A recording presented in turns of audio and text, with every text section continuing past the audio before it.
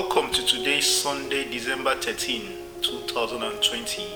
It's Open Heavens Devotional by Pastor E.A. Adeboye. Today, we will be looking at the God of miracles. 2 Kings chapter 6 verse 5 will be our anchor verse. But as one was falling a beam, the axe head fell into the water, and he cried and said, "Alas, master, for it was borrowed."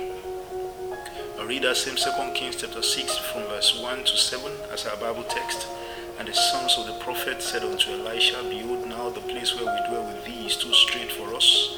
Let us go, we pray thee, unto Jordan, and take thence every man a beam, and let us make us a place there, where we may dwell." And he answered, "Go ye." And one said, "Be content, I pray thee, and go with thy servants." And he answered, I will go. So he went with them, and when they came to Jordan, they cut down wood. But as one was felling a beam, the axe head fell into the water, and he cried, said, "Master, alas, for it was borrowed." And the man of God said, "Where fell it?" And he showed him the place, and he cut down a stick and cast it in the thither, and the iron did swim. Therefore said he, "Take it up to thee." And he put out his hand and took it. A miracle happens when God suspends the law of nature in a particular situation. For example, Jesus suspended the law of gravity for a while so he could walk on water. It is often difficult to explain a miracle to unbelievers because such occurrences defy natural understanding. The good news is that it does not matter what the world may say. My daddy is a miracle working God, and when he steps into a matter, miracle happens. It has been in God's nature from time immemorial to do miracles. The creation of heaven and earth was a miracle.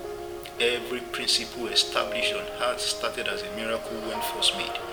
Before it became normal for the sun to shine, God first performed the miracle of creation.